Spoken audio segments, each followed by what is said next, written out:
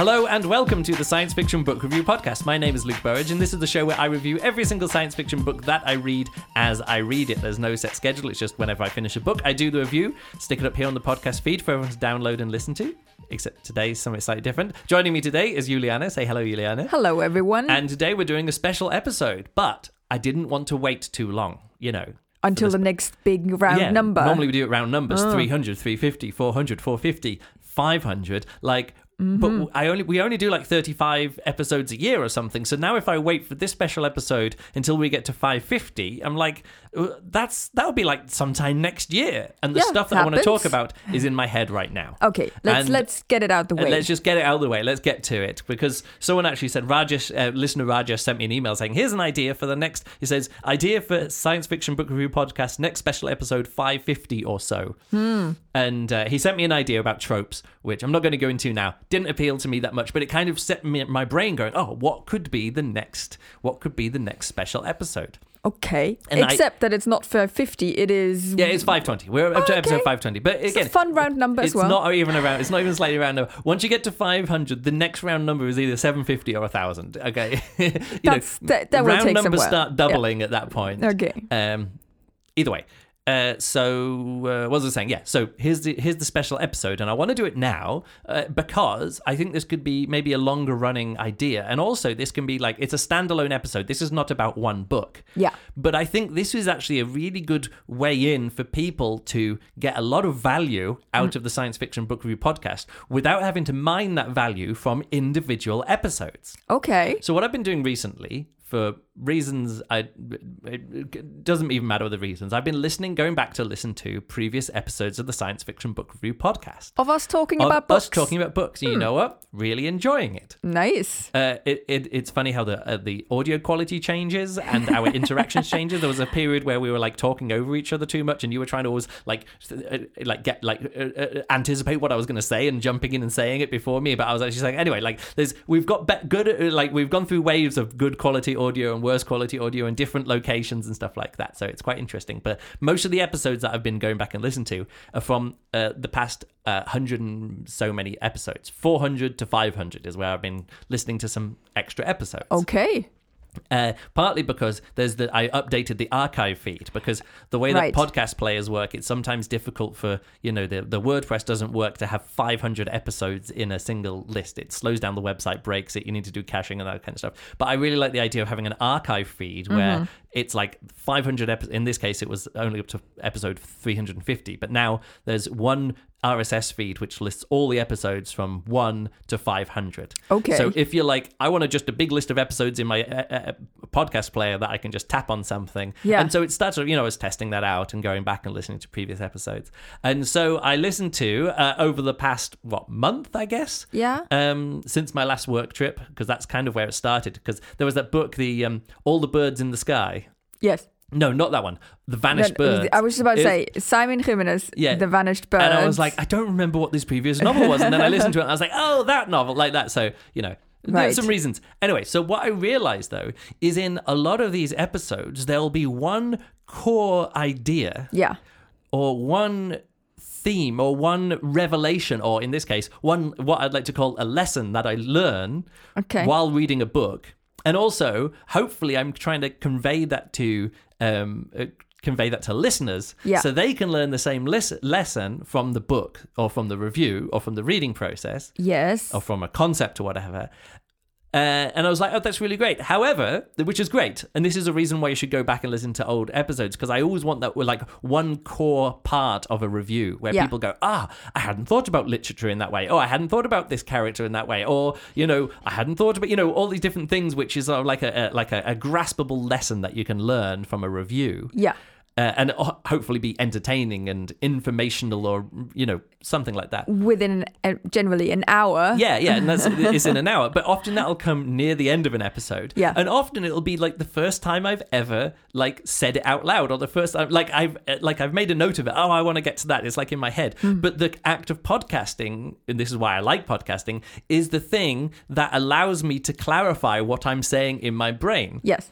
But because I'm doing that, I often say it once, and then you ask me a question, then I say it again, and then I say it a third time clarifying, and then I get to the end of the episode of me listening, and I was like, oh, I remember a much more important thing that I thought about that obviously that clarified for me, but then that never made it into the episode in my head. Right. So it's this weird thing. So this episode is lessons learned, and I've made a list of going back through like 30 episodes. I'm not going to list them all off here, but you can see this list here. There's like 30-ish episodes that you went back to listen to of Again, us. I might have talking. missed some of these because I'm just using the tick marks in the Overcast app to say you've played this one. So I'm like, oh, I hope that I've played it. Yes. So I'm not going to say what they are now. Right. But I'm going to go through some lessons and maybe you can guess which books I'm talking about from the lesson. Maybe we'll do it that way. If not, I'll just say what the book is. Yes. I realize I'm quite warm. I'm going to take off my jumper. Say something. I'm saying something, okay? That's always really nice that you just keep me hanging like that. This lesson learned when I say to you, Lena, say something while I get a drink or something. Lena's like, ooh. Yeah, because... It's fun. Yeah. Lesson number 1. Okay. Goodreads star rating. Oh, yes. Okay. And this is the lesson learned, and I'm not going to go into a lot of details because this is the whole point that I'm just giving the nugget of information. Goodreads star ratings. 3.5 star on good ratings means 1 star. On Goodreads rating. On Goodreads rating, 3.5 star really means a 1-star book. 4.5 stars on average on Goodreads from the whole reading experience means 5 stars. There isn't anything below 3.5 might as well not exist. Anything above 4.5 also doesn't exist. And now you're talking about the community, like the community, all ratings of all the people. The average ratings. Right. Not yours. No, not my ratings. Not your friends. I'm saying average ratings. Goodreads. 3.5 stars is 1 star. 4.5 stars is 5 star. The only thing that goes above 4.5 stars is later books in a long-running epic series. Yeah. So notes that I made here, there's sort of like the Stormlight Archive, the Way of Kings, Brandon Sanderson's big series, where the people who are keeping up... That's the fans. Yeah, they've opted in. Maybe a bit of Vorkosigan Saga, some of those later books suddenly like really highly rated. Also Salvation, I noticed that as well from listening back to one of the podcasts. I said, the only book higher rated than this is like the final Salvation book, which to be honest is a very good book. Yeah. And, later Brandon Sanderson's, which to be honest are very good books, but they're not 5-star books, you know. But so there you go. Lesson number 1. Good lesson? Okay. Lesson number 2. And a book can have me on the edge of giving 5 stars. Yes. But it fails. There's like 3 ways that this can fail. Right. And I don't give it 3 stars. Sorry, I don't give it 5 stars. I only knock it down to like 4 stars or whatever. Is that the 3 things that'll push me over the edge to give me a 5-star book? Even if there's nothing wrong with it, even if there's nothing wrong with the rest of the book, if it's missing one of these 3 things, I can't give it 5 stars. Okay. Even if I've got no complaints about it. Right. I can have no complaints about a book, and I still only give it 4 stars because it doesn't have one of these 3 things. An emotional impact, I'm not ended up in tears. It doesn't give me an intellectual challenge or just enjoyment, like a fantastic, fun stuff. Yes. Okay. So I can have 0 complaints about a book, but if it's missing all of those 3 things, it will never get 5 stars, even if I've got no complaints. Yeah. You know what I mean? Yeah, I understand. I mean, to be honest, 5 stars is an outstanding achievement. Yeah. It's an outstanding thing that it also, you need to have it. So not all books can just reach it. Yeah, no, but it's not only that, but other books will get 4.5 stars because they give me this stuff and they're really well written, but I've got complaints about them. So this is a book. I have no complaints about a book. Yeah. But it still doesn't get 5 stars because it's not giving me one of these 3 things. Right. And the book that I learned this lesson was with Piranesi, where I was like, everything's good about this book, and loads of other people were having an emotional connection to it, or really enjoyed the plot, or really enjoyed the mystery. And I was like, it wasn't mysterious for me enough. The plot, it obviously didn't grab me enough, and the character journey, I wasn't crying at the end, And, I have a completely opposite memory of this. Of Piranesi? Yes, I thought that you really had this connection and you had this emotional reaction. No, I didn't. And I was annoyed. And the point is that the lesson learned about this is I was annoyed. One of the reasons that I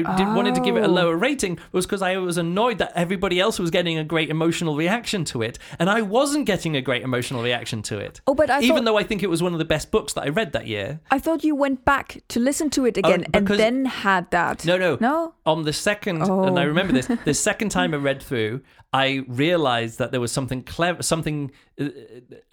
it Susanna Clarke? Yeah. She was doing something cleverer than I thought on an intellectual level. So it did actually satisfy me a bit more intellectually the second time round. Okay. But it didn't challenge me.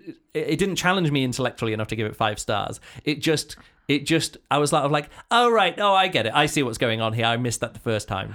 But it was more like, oh, I missed that the first time, but I'm still not challenged enough, even though I understand what's going on. It was something to do with like, I thought, someone, actually, that's a lesson later, so I'm not going to go into it. I realized there was that I made a note of that for the second, because we did 2 podcasts about Piranesi. Yes, because I do remember, and I do remember my approach to it, I have a totally different memory of We'll get onto that. That's another lesson that I learned. Right. Lesson number 3. Reading the classics. Yeah. Okay. This is something that came up with Piranesi and other books as well. Should you go back and read the Narnia books so you can have a better understanding and appreciation and enjoyment of Piranesi? Yes. And the other one is Children of Time. Should you go back and read Deepness in the Sky first? Yeah. Now, it was one of these natural experiments or whatever. We did try and go back and read Deepness in the Sky. We didn't go back and read Narnia. No. Even though these books feel like they're informed by this. So, and the reason is, and this is the lesson learned, which again, I don't need to talk all the way through how we got to this lesson. This is just to give over the lessons learned, is that what is the golden age of science fiction? Your answer is... when you're like 15 or... 12 years old. Yeah.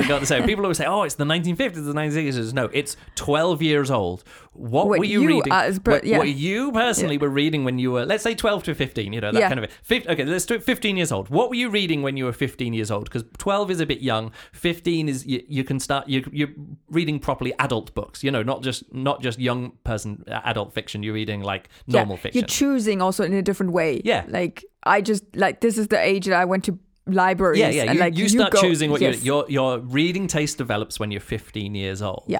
So if you go back and read these classic books when you're not 15 years old anymore, when you're 38 or 36 or 50 or whatever age we were when I was listening when I listened back to these previous podcasts. I would have been 40 at this time and you'd have been 35 or whatever. The reason why the reason why they can be so informative is because they ingrain themselves into your point of view of what science fiction is and help develop your taste and your knowledge and your experience of what fantasy or science fiction is. Yeah. I grew up reading, Lion, the Witch and the Wardrobe and the other Narnia books. When I read Piranesi, I'm getting a different experience than you. It's impossible for you to get that same experience. Yes. Because you haven't read it then. No. But now if you go back and read it, it's also impossible for you to get that same experience because you didn't read the book when you were 15 or a teenager or when you're 20. Exactly. You're reading it when you're 40 or 35 or 40. It's impossible for you to get the benefit of going back and reading the classics compared to the people who read them at the same time. The same counts for a sprinkle of time, wrinkle in time. A wrinkle in time. Yeah. That's the same thing. Yeah. But just for the Americans. Well, that is also a children's book and I was reading as an adult for the first time. Yes, that counts. And also when we read back the science fiction classics from like the 70s and 60s and 70s, if you read those, that's the next start of this lesson. Yes, it's a 2-part lesson. It's a 2-part. Oh, okay. As I'm saying, rereading the classics, you'll never get out of it what you did because when I was 15, I wasn't reading just books that came out in 1995. I was also reading books that came out in 1960 and 1970 or something like that. So the only way to get the benefit of that is to read them when you're 15. So you could say, I've got a 15-year-old son or daughter. Yeah. I will give them the same books that I was reading when I was 15 so they can develop the same, they can develop the same appreciation of those, those same things. So I'm like, you see this thing with adult parents who are fans of something. They're like, I'm gonna shape my child's childhood, so I'm gonna show them Star Wars episode New Hope here, and they'll follow it there, and then I'm gonna wait 3 years and then I'm gonna show them this next, people trying to shape. But here's the revelation and here's the big lesson learned is that you can't do that anymore. No. Because if you give your 12-year-old son or daughter a book which you enjoyed when you were 12 or 15-year-old that was written in the 1960s, it's probably inappropriate now because it'll be full of, what did I say? Some of them are really dodgy. They're sexist. They're like rapey, they're racist, otherwise problematic, like super problematic. Mm-hmm. And you see this with Deepness in the Sky. I was like, it wasn't totally problematic. It was mostly boring. Yeah.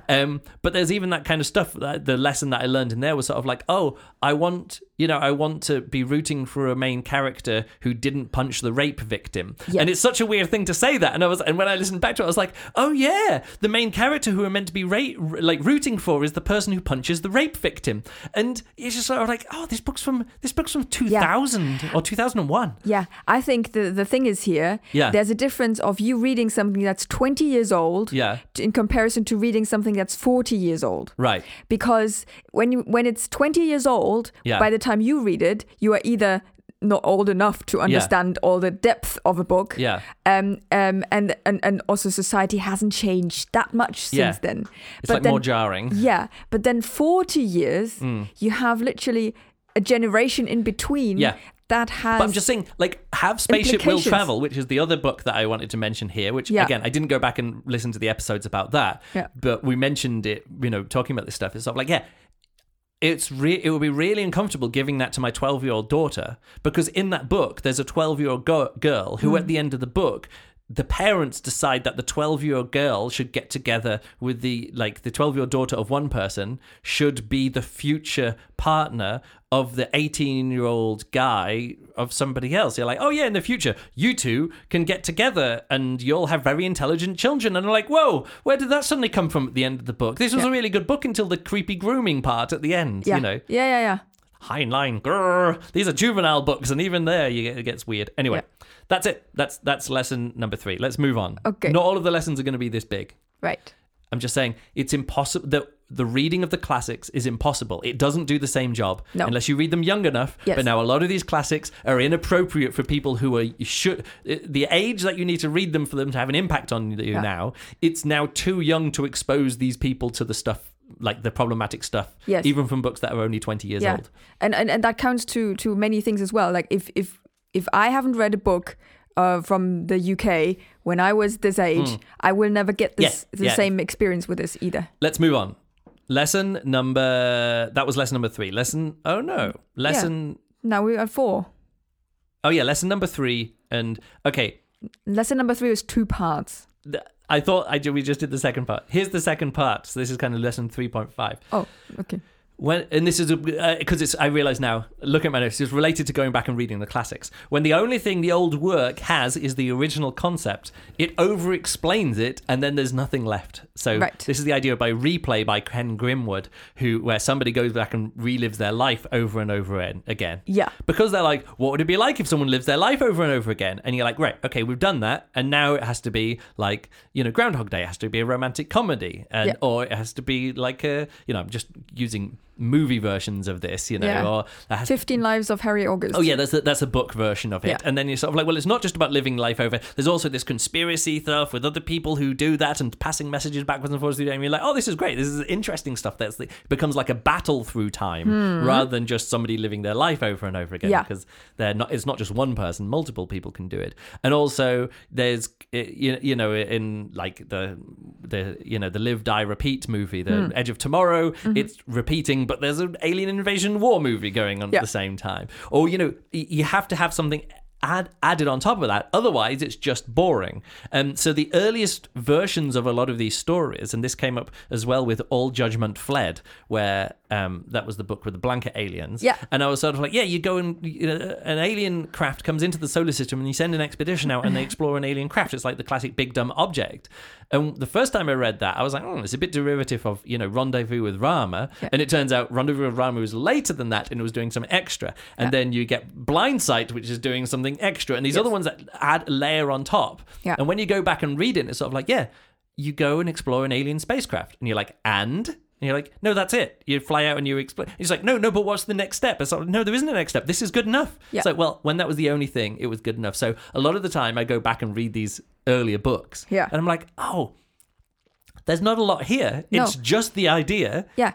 Because later books that you then read have built on top of this. Yes. And I experienced... specialized it. Yeah, so if you go back and read the classics, a lot of the sort of like, well, I can see why it was influential, but it's been done much better by much better writers since then. Yes. Lesson number 4.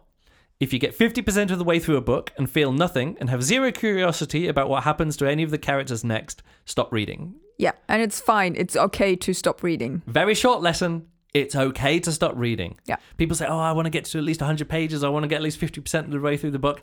I am noping out of many books. And there's many books that I've mentioned. This came up quite a few times. There's many books where I said, I started reading this book and I got 20% in the way through. And it's just a throwaway comment at the start of another podcast. And I was like, oh yeah, I don't remember anything about that book because I only got 20% of the way through and abandoned it. And it's not in my Goodreads and I didn't do a podcast about it. Yeah. And I'm like, I'm so glad I didn't spend any more time with that book. What can happen though, if you don't make a note of that, or if you don't mark it somewhere, you then later on, 10 years later, think like somebody recommends this book and you think, yeah, why didn't I read this? And you start reading it and then you have the same experience again. Yeah.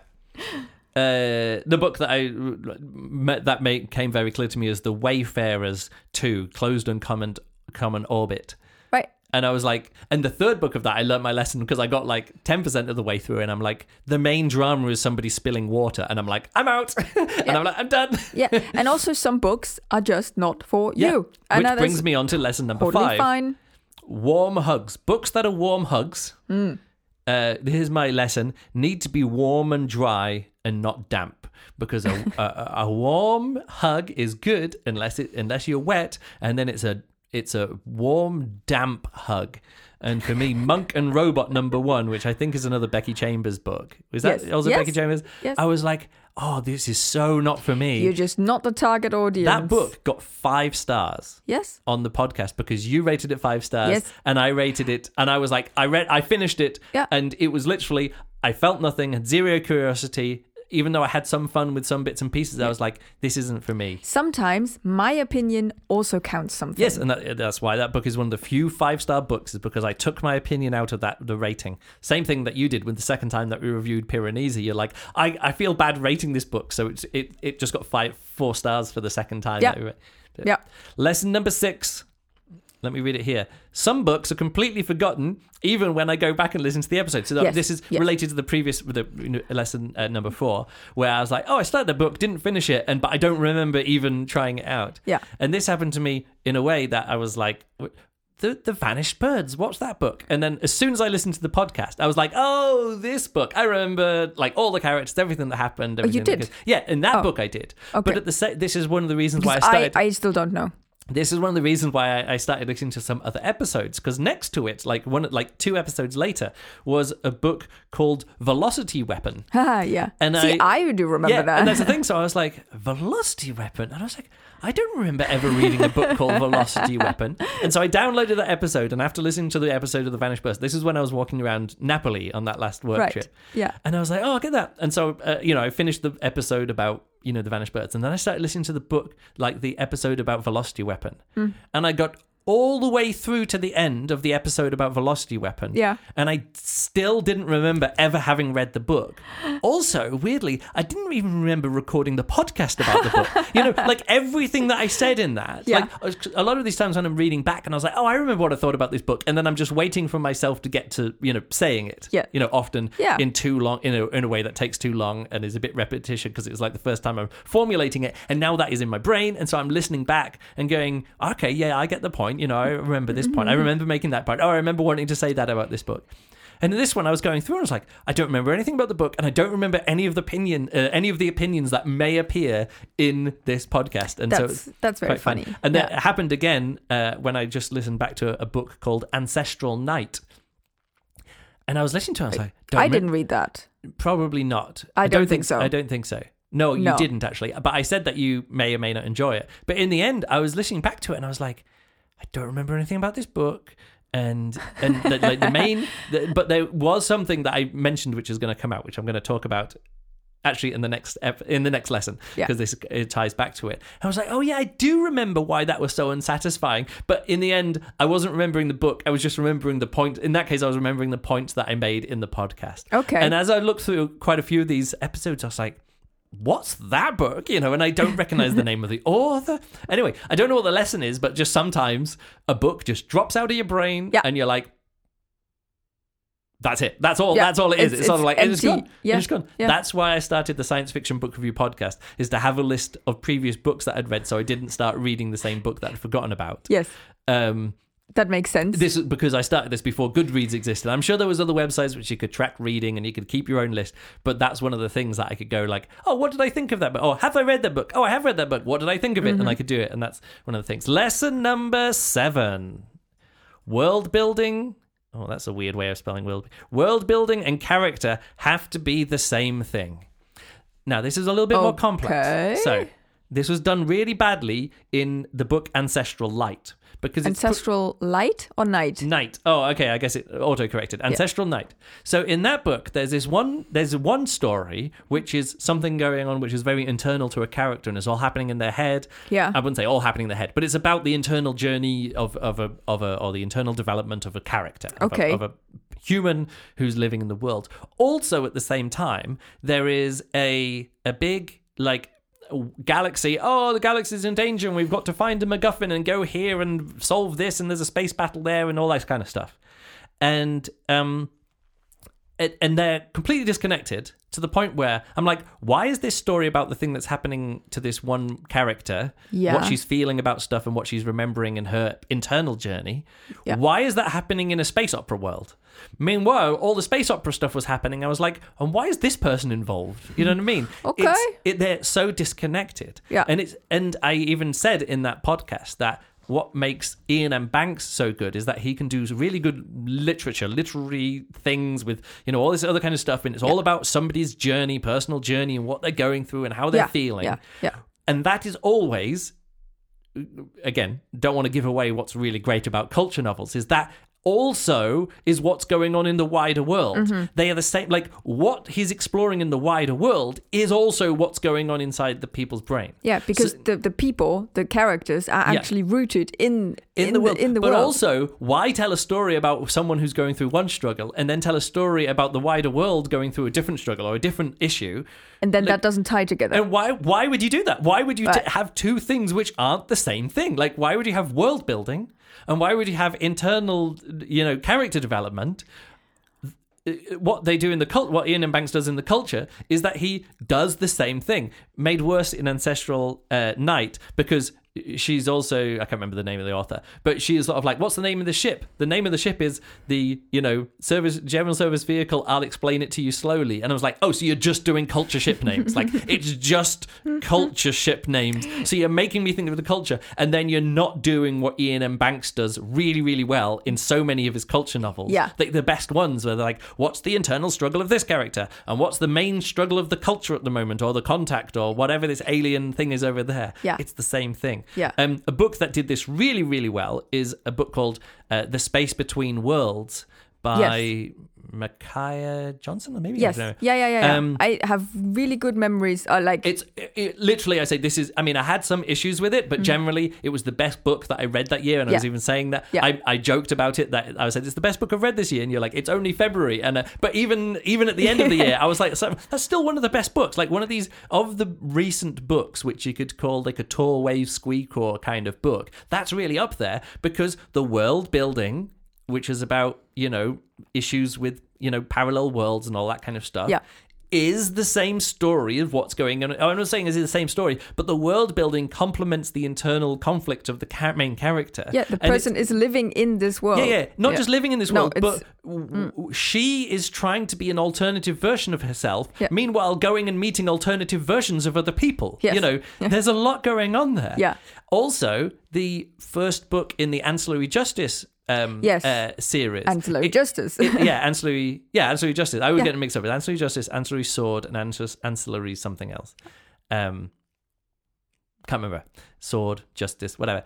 It's like the thing, like the Mercy. Mercy, that's it. But the what's going on with the main character is the conflict that's going on with the main character is reflected in the conflict of the world around them. Like, that's what makes stuff really great. Yeah, and that's why I sometimes think books don't need to be trilogies. Yes, this is the continuing of my lesson. So, world building and character have to be the same thing, which is now, this is the thing that what I worked out in this episode about this and other episodes as well, is that often what an author will do is they've done all of this work in the first book. Yeah. And then they say, second book, okay, the same world but new characters, or the same world but the same characters and the same characters will be done. The continuing adventures of characters in the same world. Yeah. And it doesn't matter how much work that they put into the characters, because the world building has already been established in the previous book. Yeah.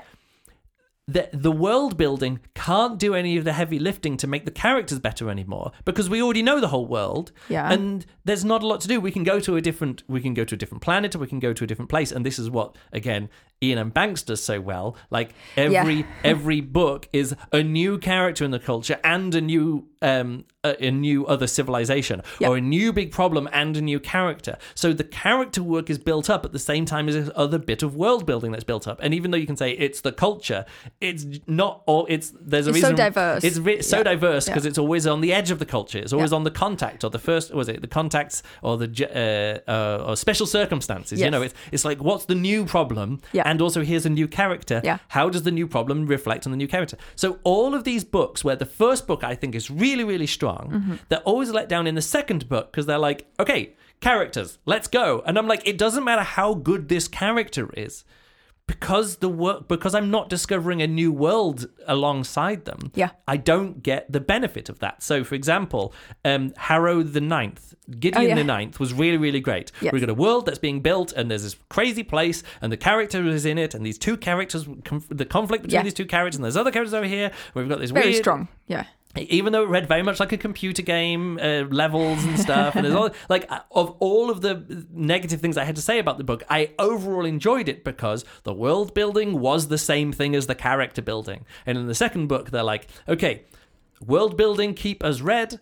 Character building, let's go. It's the same with the Two Like the Lightning. I'm like, the characters are crazy and the world is crazy. And then you're like, okay, I understand the world now. And in that way, the characters didn't stay crazy enough either as well. But also the Broken Earth trilogy, the 5th season, the whole point where you have these 3 different timelines with these 3 different characters. And I'm like, and again, don't want to give it away, but it's so good because it's the same thing. What's happening to the characters, and the world building is here, and there's like 3 different world buildings. There's the pirate adventures in one, there's the post-apocalyptic thing over the other, there's the magic school of the other one, and it's so well done. And then in the second and third books, they're like, same characters, and the world doesn't change anymore. We're just in this post-apocalyptic stuff. And I was like, the reason why the 5th season, or the first book in the Broken Earth, the 5th season was the first book. Yes. The reason why that was so good was because the world building and the character building were the same thing. Yes. And as soon as you don't need to do one of them anymore,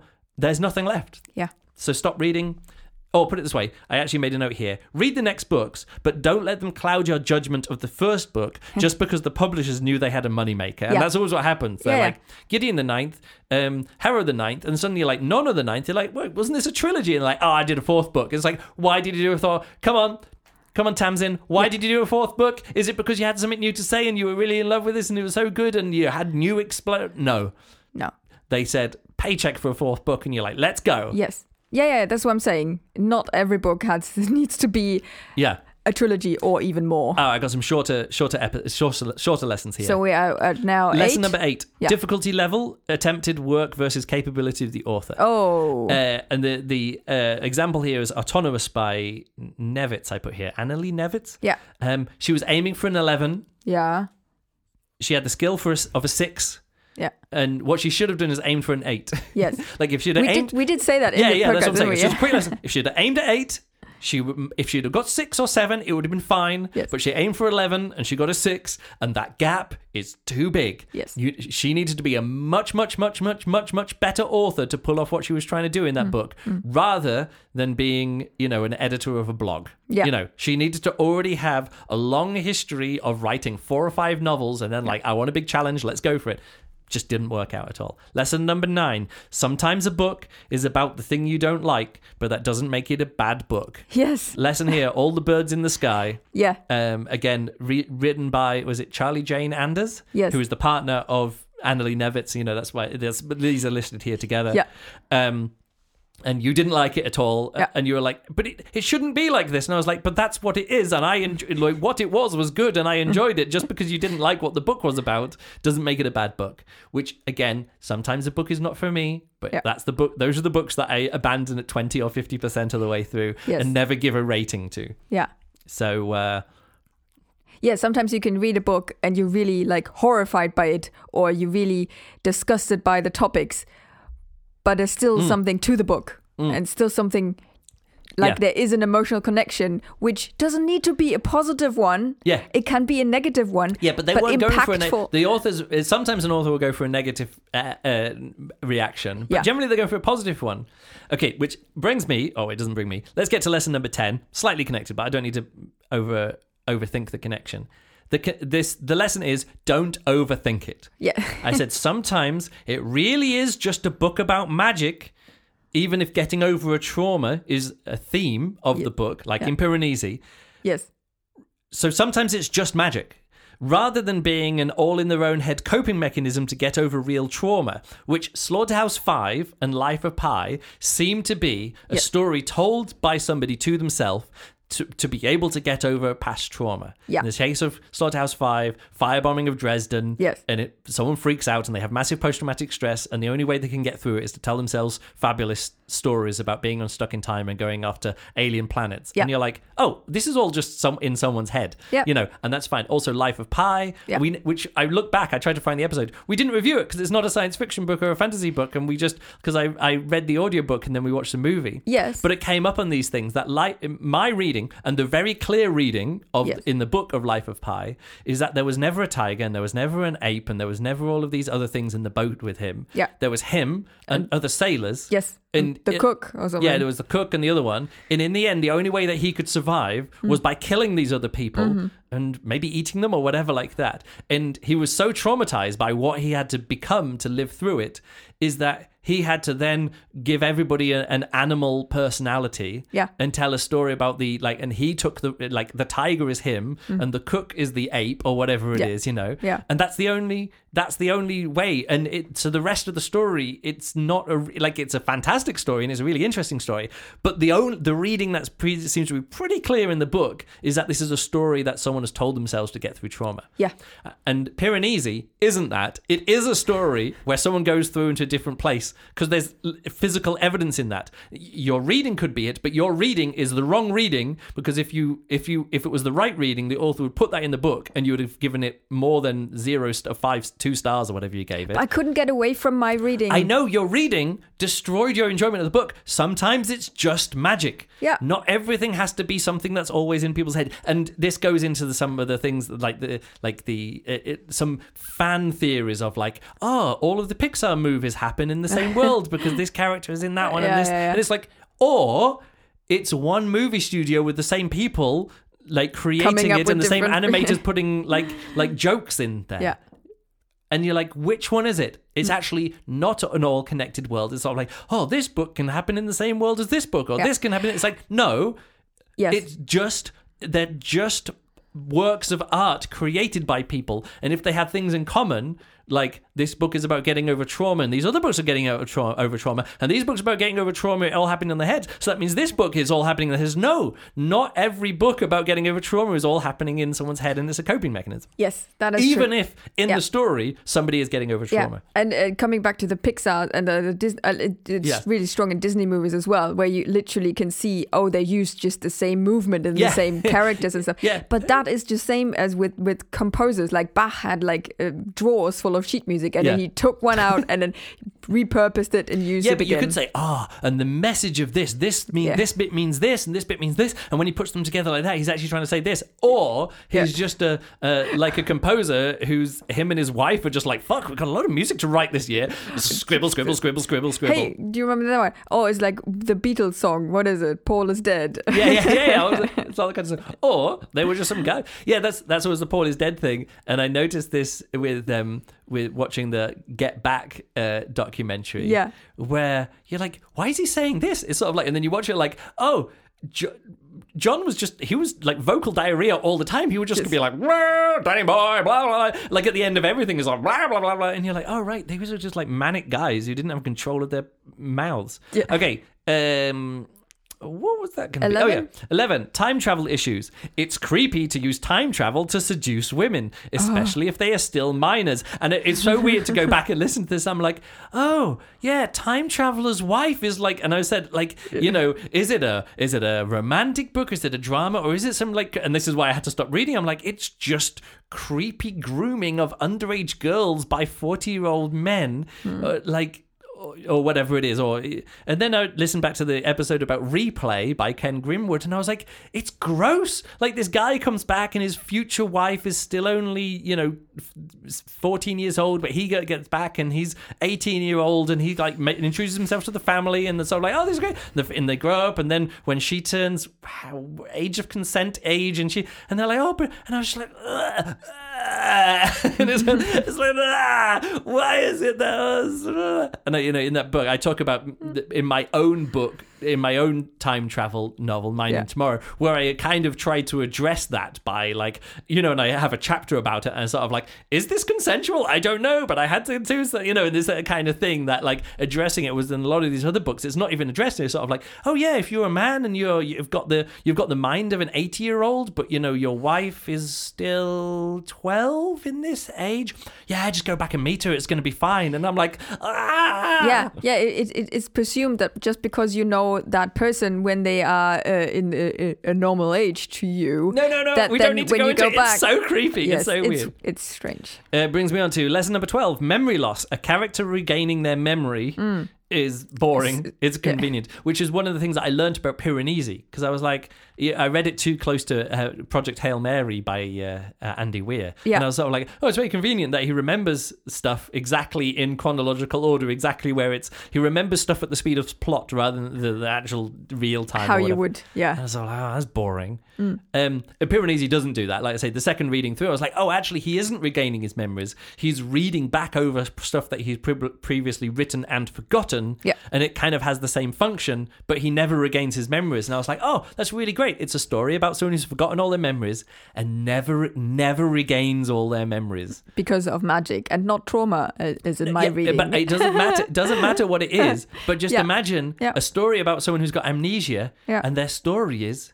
they got amnesia. They got amnesia, and they just never get out of it. They never remember. I was like, oh, it's actually. When I was reading it the first time, I was like, oh yeah, another one of these. But it was actually on the second reading, I was like, oh no, it wasn't one of those. There was actually something more clever going on. That's always what the doctors say when these kind of things happen, and then somebody has amnesia, and they say they could recover some stuff, and then it's always like the miracle happens and they remember everything. But that's not always how it goes. Lesson 13: problem solving is only satisfying when you can use real life human experience and knowledge to solve the problem along with the main character, and not convenient Project Hail Mary, they're sort of like, and now to solve this problem, we will use a magical metal combined with a magical power source. And you're like, oh, I didn't know that was possible. It's like, yeah, we can just use this suitcase full of metal to make a chain which is 50 kilometers long. And you're like, how thin's a chain? Like all of the stuff going into like, no, but it's alien technology. Yeah, but it is alien technology, so it's fine. But then it's indistinguishable from magic. Yes. And if stuff's indistinguishable from magic,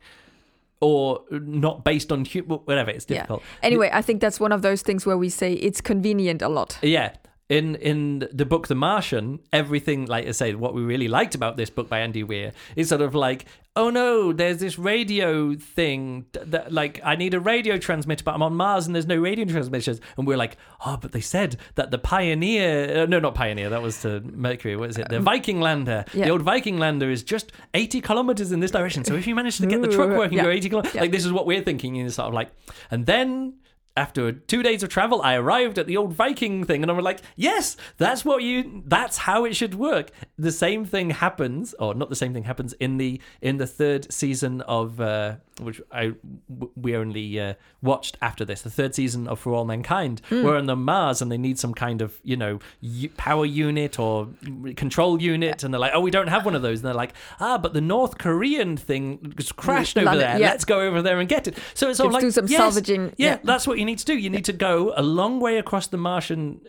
surface to pick something up and to bring it back. And that's the problem that can be solved. And we as humans and the writers of For All Mankind, who for sure have read The Martian, you know, and you know, no, we're living in a world where there was a movie called The Martian comes out, so now everything on Mars when it comes to problem solving has to kind of like, and that's the thing. The other ones that this didn't work with was In the Quick, which was sold to me as a bit like The Martian, but also some fiery romance. And I was like, the problem solving is really weird because we're on a fantasy world with an extra planet called the Pink Planet, which isn't Mars, which you think is Mars but isn't.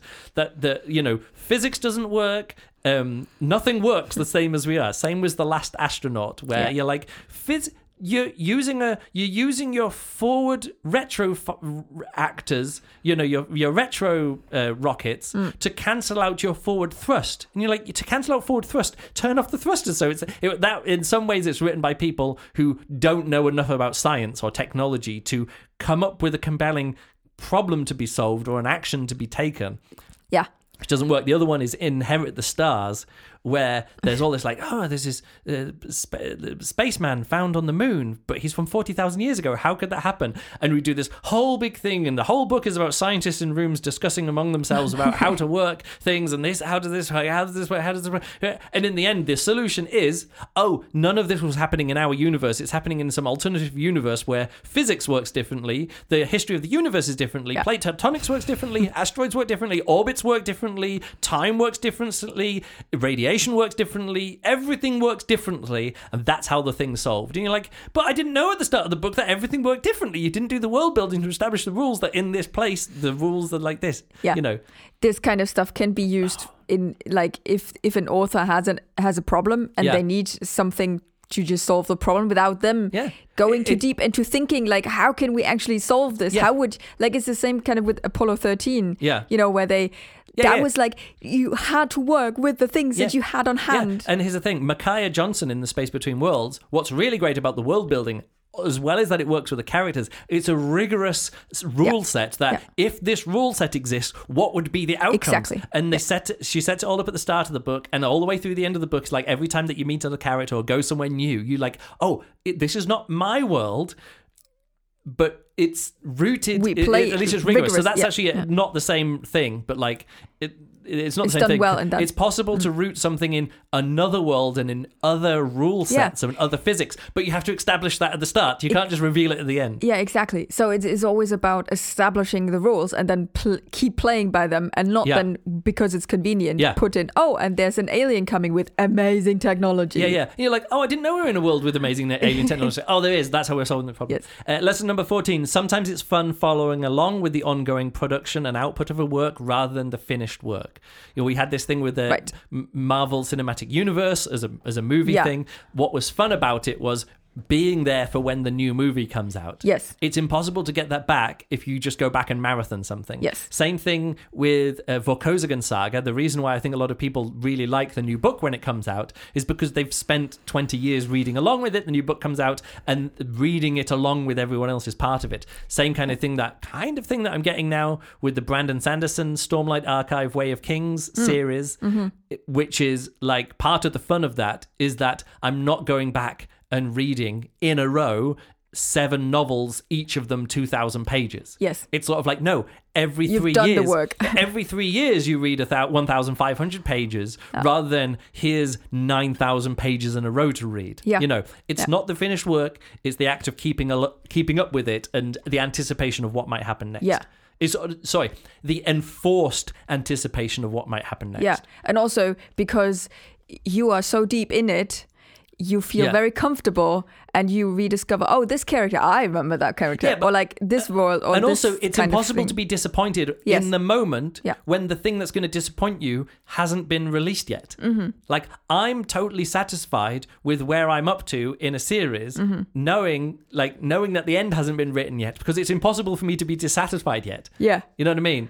Like, unless there's like... 20, 30 years in between and the book's still not out. Yeah, it could be that one. Lesson 15. Read or watch a series in publication order and not internal chronological order. Because so many of these things, you only know how you're meant to feel about somebody or a situation if you already know what that person's like afterwards. You know? Yeah.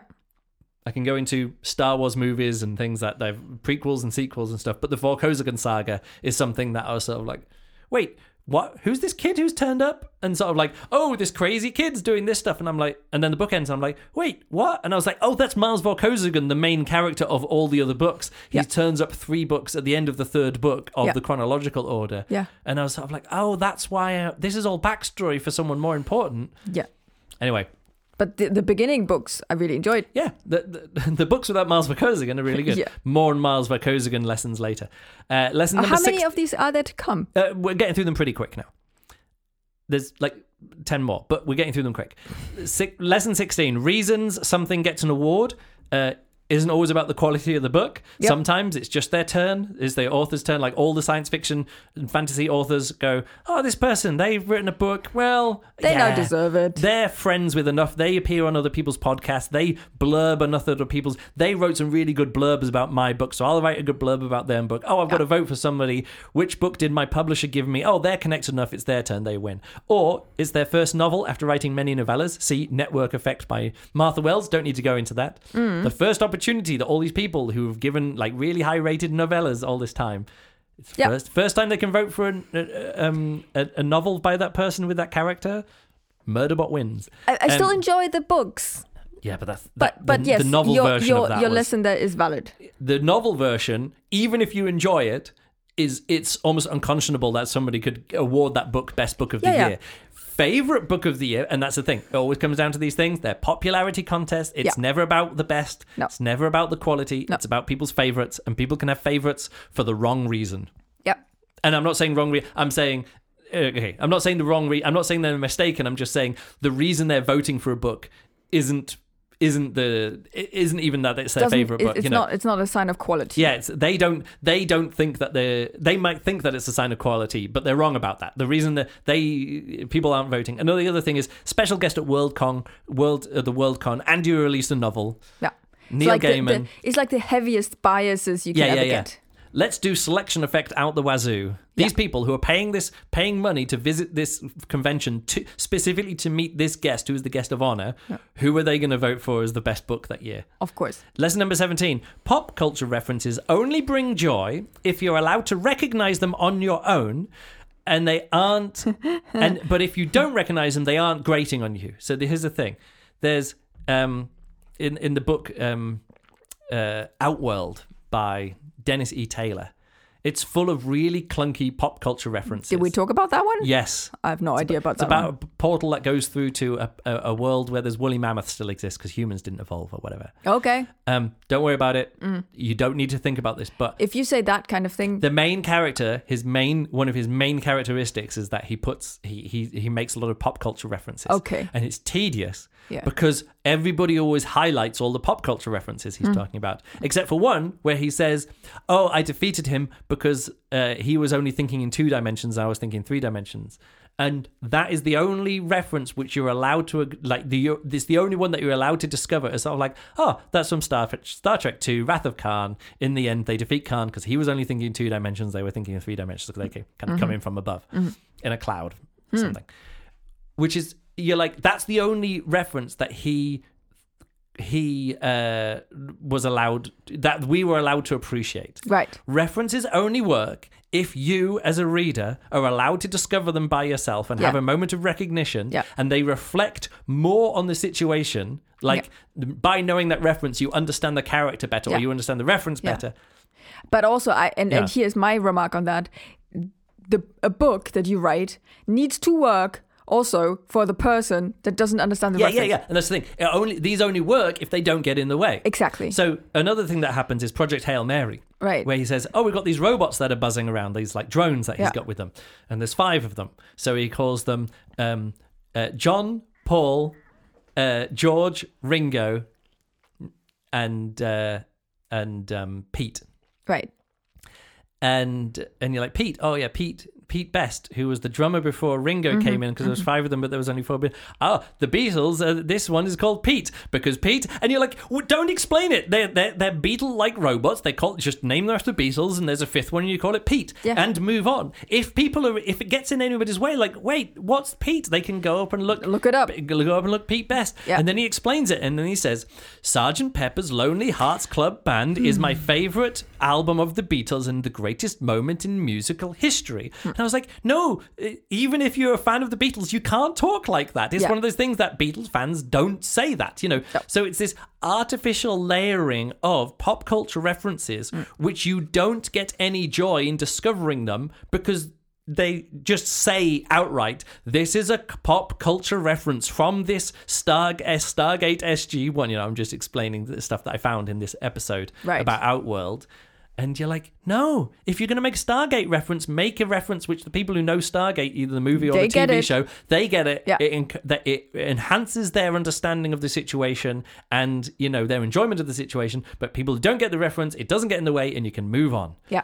Anyway, I thought the biggest book of that representation of that lesson is Ready Player One, but weirdly enough, less of an issue with that because that is a book about knowing references and how knowing references is going to make you a winner. Yes, so it's very out. Like this is it. This is the theme here. Yeah, this is so because it's on the face of it. I found it infuriating, but it's not the same issue. Yeah, if the book is about how much pop culture references, how many pop culture references do I know? There's actually a little bit about that in it. It's very self-conscious about it. I'm going to skip ahead to lesson number 22 because I realize this is the same thing. Right. Lesson 22. Knowing Shakespeare is very important in a post-apocalyptic wasteland in North America. We wish. You wish. The in Station wishes. 11, everyone gets together and they have a Shakespeare troupe and they're going around performing Shakespeare. Yeah. In the book, The Postman by David Brin, the main character is somebody who goes place to place and does one-man Hamlet shows, one-man Shakespeare shows. And I was like, what the author of the book grew up being a fan of or enjoying is suddenly the most important thing in the post-apocalyptic. It's sort of like, and what we need after a post-apocalypse is Shakespeare. And again, I don't mind it so much in Fahrenheit 451, where that's a story about books and the power of literature and learning, and it's about burning books and destroying knowledge. So retaining the canon is good. Yeah. But this isn't that. It's sort of like, and now Shakespeare in post-apocalyptic America. And I'm like, wow, 2 books, The Postman and Station 11. Yeah. That's really weird. So again, the pop culture references that are most appreciated by the author of the book. In the case of Dennis E. Taylor, which is Star Trek. In the case of whoever wrote Ready Player One is, Klein something. Ernst Klein. It's about, video games and movies from the 80s, the 70s and 80s and 90s or whatever. Pop culture stuff like that. It's suddenly that's the most important thing. I'm going to go back. We've got a few more to go. Lesson 18, retellings of stories break because things happen. Wait a second. If you have a book in the Quick, which turns out to be, I didn't realize going in, but it was a retelling of Jane Eyre. The story, nothing in the story made sense because the logic of the story was transposed logic from a different story where different characters in different situations had to make different decisions to make it in the world. Yeah. And those decisions and the plot is transposed onto a world where it doesn't fit. Yeah. So the decisions that somebody had to make in 1810, a woman had to make in massively misogynistic, patriarchal 1810 to get by in the world and to be a success. Yeah. Is different from a science fiction world in the future where sexism doesn't exist. Yeah. But if you tell the same story, one of them makes sense in the internal logic of the time, but it doesn't make sense in the future. Yeah. When there's no when sexism isn't an issue in the book and there's literally no sexism in the whole book, the decisions that the lead character makes can't be the same book that someone makes, the same decisions that someone makes in a Jane Eyre or a Pride and Prejudice, because the situation that the characters are in are fundamentally different. Yeah. So solutions and decisions of a character are always rooted in the context. Yeah. And you can't take one you could maybe, but then you have to be an amazing author. Yeah, or you have to come up with different reasons for the characters to do the same thing that makes sense. Yes. Which is possible. Yeah. But in this, there wasn't even any different reasons given for doing the same thing. Lesson number 19, the author has to do work on the second pass, not leaving the shortcuts. And this is another one from The Last Astronaut. And because in The Last Astronaut, there was this object that comes through the solar system called Oumuamua. Do you remember Oumuamua? Yeah. This long interstellar object that flew through the solar system. In our real world, this happened. Yes. And then in the book, The Last Astronaut, they're like, and then something the same shape but much bigger came through the solar system but stopped here. And this is called, and you're like, okay, what's it called? And you realize that the author put down, I don't have a name for it. I'll just call it the object. So you say, it's going to be called the object. And I was like, but that can't be the final name for it, because that's your shortcut for when you were writing the book. You hadn't come up with a name for it. You just called it the object. Right. That was a placeholder. It was a placeholder. So when you go back through the second time, you're like, okay, the first object that came through is Oumuamua, which is some Hawaiian, deity. So let's find a more important or bigger Hawaiian deity from some Hawaiian religion or culture, and we'll give it that name. And the second object, which is related to the first, will have the same name, because in our world, in our human world, when we're naming astronomical or astrological objects, we have naming conventions that all the moons of this planet are from this, this planet. The moons have this thing. Asteroids have another naming convention. Yeah. Craters are named after this. There's ways. So if you ever want to know how to name something, you just look at all the naming scheme of previous things that have been named like that, and come up with the same name. And that's your job as an author. You can't just say, the object, I won't bother naming it in the final version of this.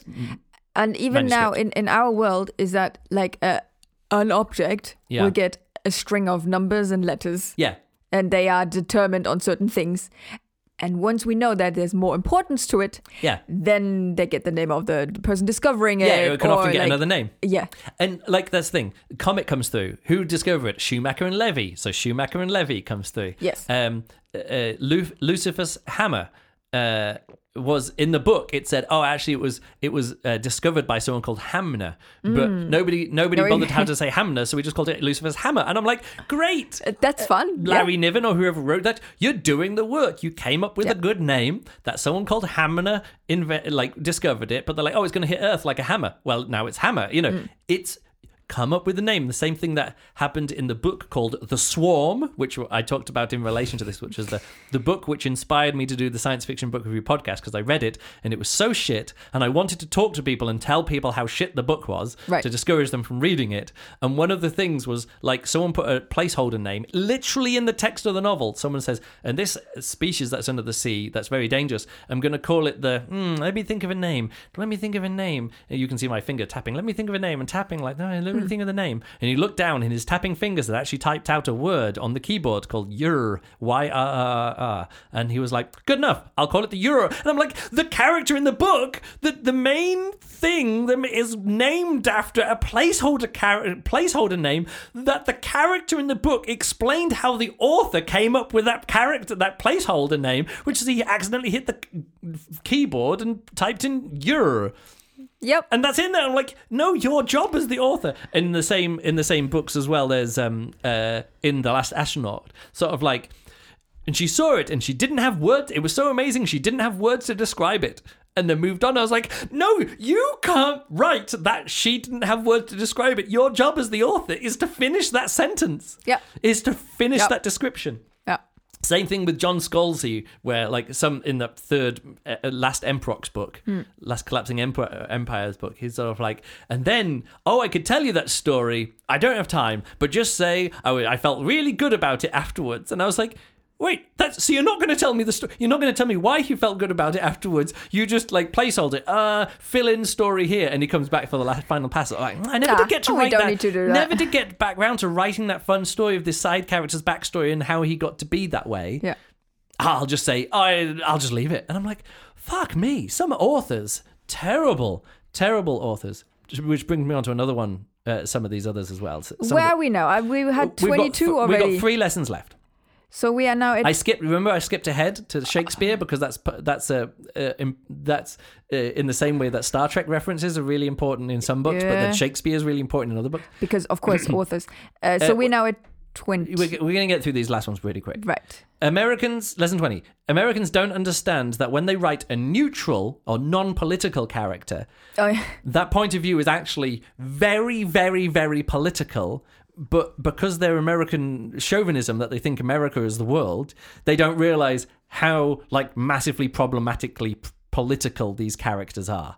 how there's just massive amounts of ingrained like sexism and racism, and well, maybe not so much sexism, but certainly the racism, and that the white male point of view is so default that it's and the kind of like neoliberal power, might makes right powerful, the American way, exceptionalism, all of that kind of stuff. Yeah. Reading that from outside, I don't mind it in a book if it's not, if the author isn't trying to go out of their way to show to be like inoffensive and non-political. Yeah. It's the attempts by some authors to be inoffensive and non-political that when you write it, you're like, oh, you're trying to be inoffensive and non-political, but you're coming in with this with all of the assumptions that underlie American society, many of which I find very problematic. Yes, that is true. I'm not going to go into many details about that, but I did notice that with John Scalzi and Dennis E. Taylor and some, I put et cetera, but again, a lot of it happens. Yeah. Lesson 21, books can become background listening when nothing important happens and everything is repeated 3 times. That's a Vorkosigan Saga one. Yeah. So sometimes you want that. Yeah. Lesson number 22, you mentioned that Shakespeare. Lesson number 23, another bit about Vorkosigan.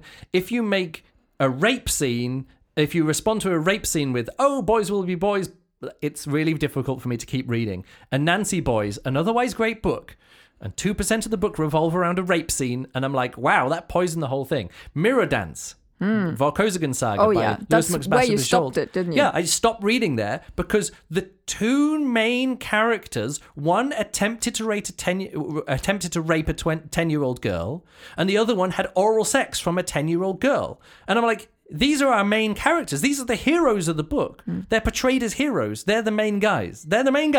We're meant to root for them. One of them is caught attempting to rape a 10-year-old girl. Later on, another one of them has oral sex from a 10-year-old girl. And I'm like, this is not cool. Like, there's no world in which this is cool. And I stopped reading, and I was flabbergasted that so many other people were giving it 5 stars and 4 stars, and I had to read through many reviews to find somebody else who was like, this is creepy and weird and rapey. Yeah. And this book wasn't written that long ago. It won the Hugo Award and is now for that year. This book is now represented as the best book from that year. Again, it comes back to, don't give these books to young people. Like Vorkosigan Saga books, there's some books which may be okay. It's super not okay to have the main characters be literal rapists, and at the end of the book, they're rewarded by becoming part of a royal family and being 5th in line to the throne, being given spaceships, being hailed as heroes, and even the people in the book, the other women in the book who have past trauma about sexual assault are just sort of like, great, I'll follow you into battle. And I'm like, not good enough. Yeah. Anyway. Next. I'm not going to finish on that one. 24. Double identity and disguises don't work when they're only told from the point of view of the person in disguise. You have to see it from the outside. This is what happens in the Vorkosigan book, Brother in Arms. It's a mistaken identity. 2 people trying to pass themselves off as one person. One person trying to pass themselves as a 2 person. This person's in disguise. This person's not in disguise. Who knows? And it's all told from the point of view of the person who has perfect knowledge because they know everything that's going on because they're in disguise and they just see other people around them being confused. And I'm like, I am a reader. I'm not confused because I'm in the person's head of the person doing all the confusing rather in the head of the people not who are confused or don't understand what's happening. Yeah, but that's one of the basic storytelling things. That's literally Shakespeare. Yeah, see it from it's difficult in plays because you see you see through the makeup and stuff. Yeah. So it works if you're seeing a play and you don't know that there's 2 people, like you don't know there's identical twins in the play until both of them come out on stage, which is a story I told in this podcast about me and my brother, identical twins. We did a Commedia dell'arte show where we both wore the same suit, we both wore the same hat, we both carried the same umbrella, that kind of, whatever the typical businessman is, we might as well have had apples in front of our heads. Right. Bowler hats, yeah. So, so I would go off one side and Nathan would come on the other. Lots of people who saw those shows didn't realize there was 2 of us in the show until halfway through. Yeah. It's possible to do that on stage, but you literally have to have identical twins to pull it off. Yes. See, I was going to say some movies that this happens in, but then I'm giving away the twist in the movies. Yeah. So yes, so that's the kind of thing from the outside. Mentioned on that same episode, the Steerswoman. Yeah. Whatever the first book in there, they're like, hey, let's take on these alternative identities. We won't just be, spies going in there. I'll pretend to be a business person. You pretend to be my bodyguard. Let's go. And they head out. the next scene is from a third character's point of view, seeing those from the outside. And he's sort of like, these people are weird. They're saying this. Don't think it adds up. They say that they're not this and then they're merchants. They're merchants. They're not merchants. They must be something different. He comes to another understanding, an incorrect understanding of that. But as soon as they actually clarify what's going on, suddenly we get it from the other people's points of view again. Yeah. And it's sort of like, competent story writing. Yeah. When there's mistaken identities, confused identities, people in disguise, people trying to pass themselves off as multiple people trying to pass themselves off at the same person. That only works if we see it from the point of view of people who are not in on the joke or not in on the subterfuge. Yeah. We need to see it from the outside, which works great in Mission Impossible movies because you just see actors doing something. You're like, they had a mask on the whole time. Anyway. Yeah.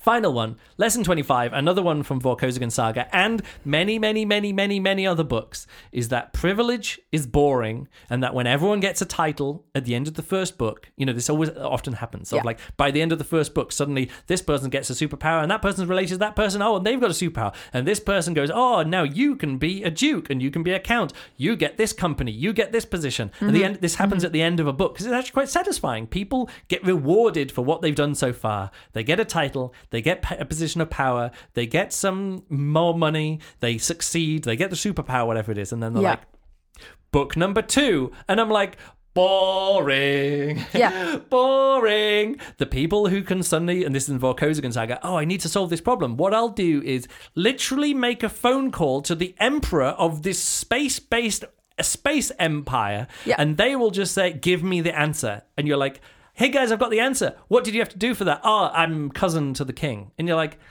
cousin to the king has a lot of ways of solving problems which are unsatisfying to normal people in normal life. Absolutely. Once you're over that threshold and you're so far away and there's so much, like, you can just throw money at it, or the relationship or the status, the privilege that you suddenly find yourself in. It's so far removed from like the majority of readers. Yes, and I didn't mention this in these previous podcasts, but one of the things that comes to mind is actually the Fast and Furious movies.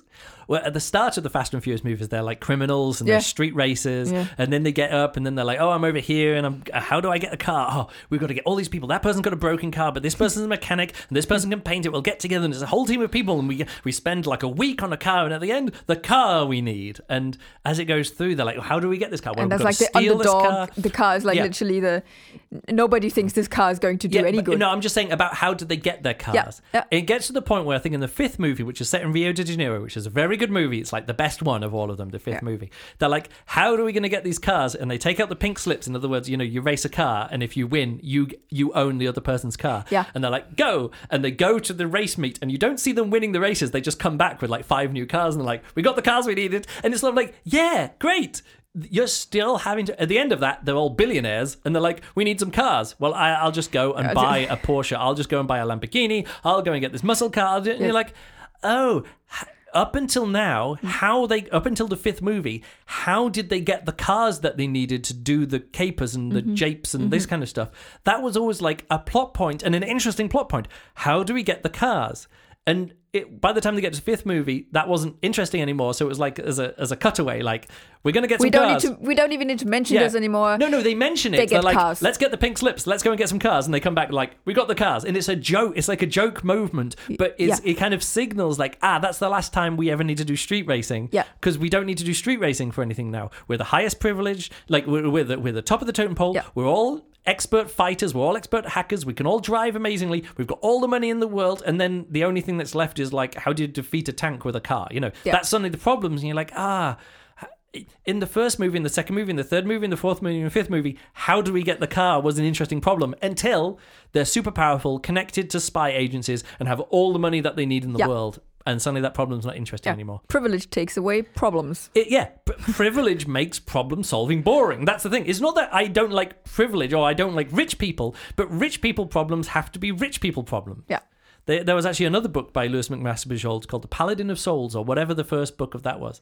And it was so disappointing because there was a guy who turns up and he's old and he doesn't have any money and he's all whatever. And he comes to the castle and sort of like, oh, would you let me in? Yeah. And I was like, oh, this is going to be about somebody who used to have, used to be skilled or whatever. And now he's injured. And now he has to make his way back and he has to work his way up and he's got to like find his place in the world. And he turns up and sort of like, oh yeah, I'm all poor and stuff like that. I'm actually a sir, and I'm nobility. And they're like, great, come in, have a house, have a room, here's all the food you need, here's some nicer clothes. And I'm like, all these poor people around here who are servants, they can't, like, if all you need to do is that even provided proof? Like, is there like, or they just believe? Oh, it's like You Knew My Uncle, or I can't even remember what it was. Right. It was a book that we tried listening to on the way to the Lublin Juggling Festival, the Lublin EJC, years ago. This is like 5-6 years ago. So I don't even remember what it was.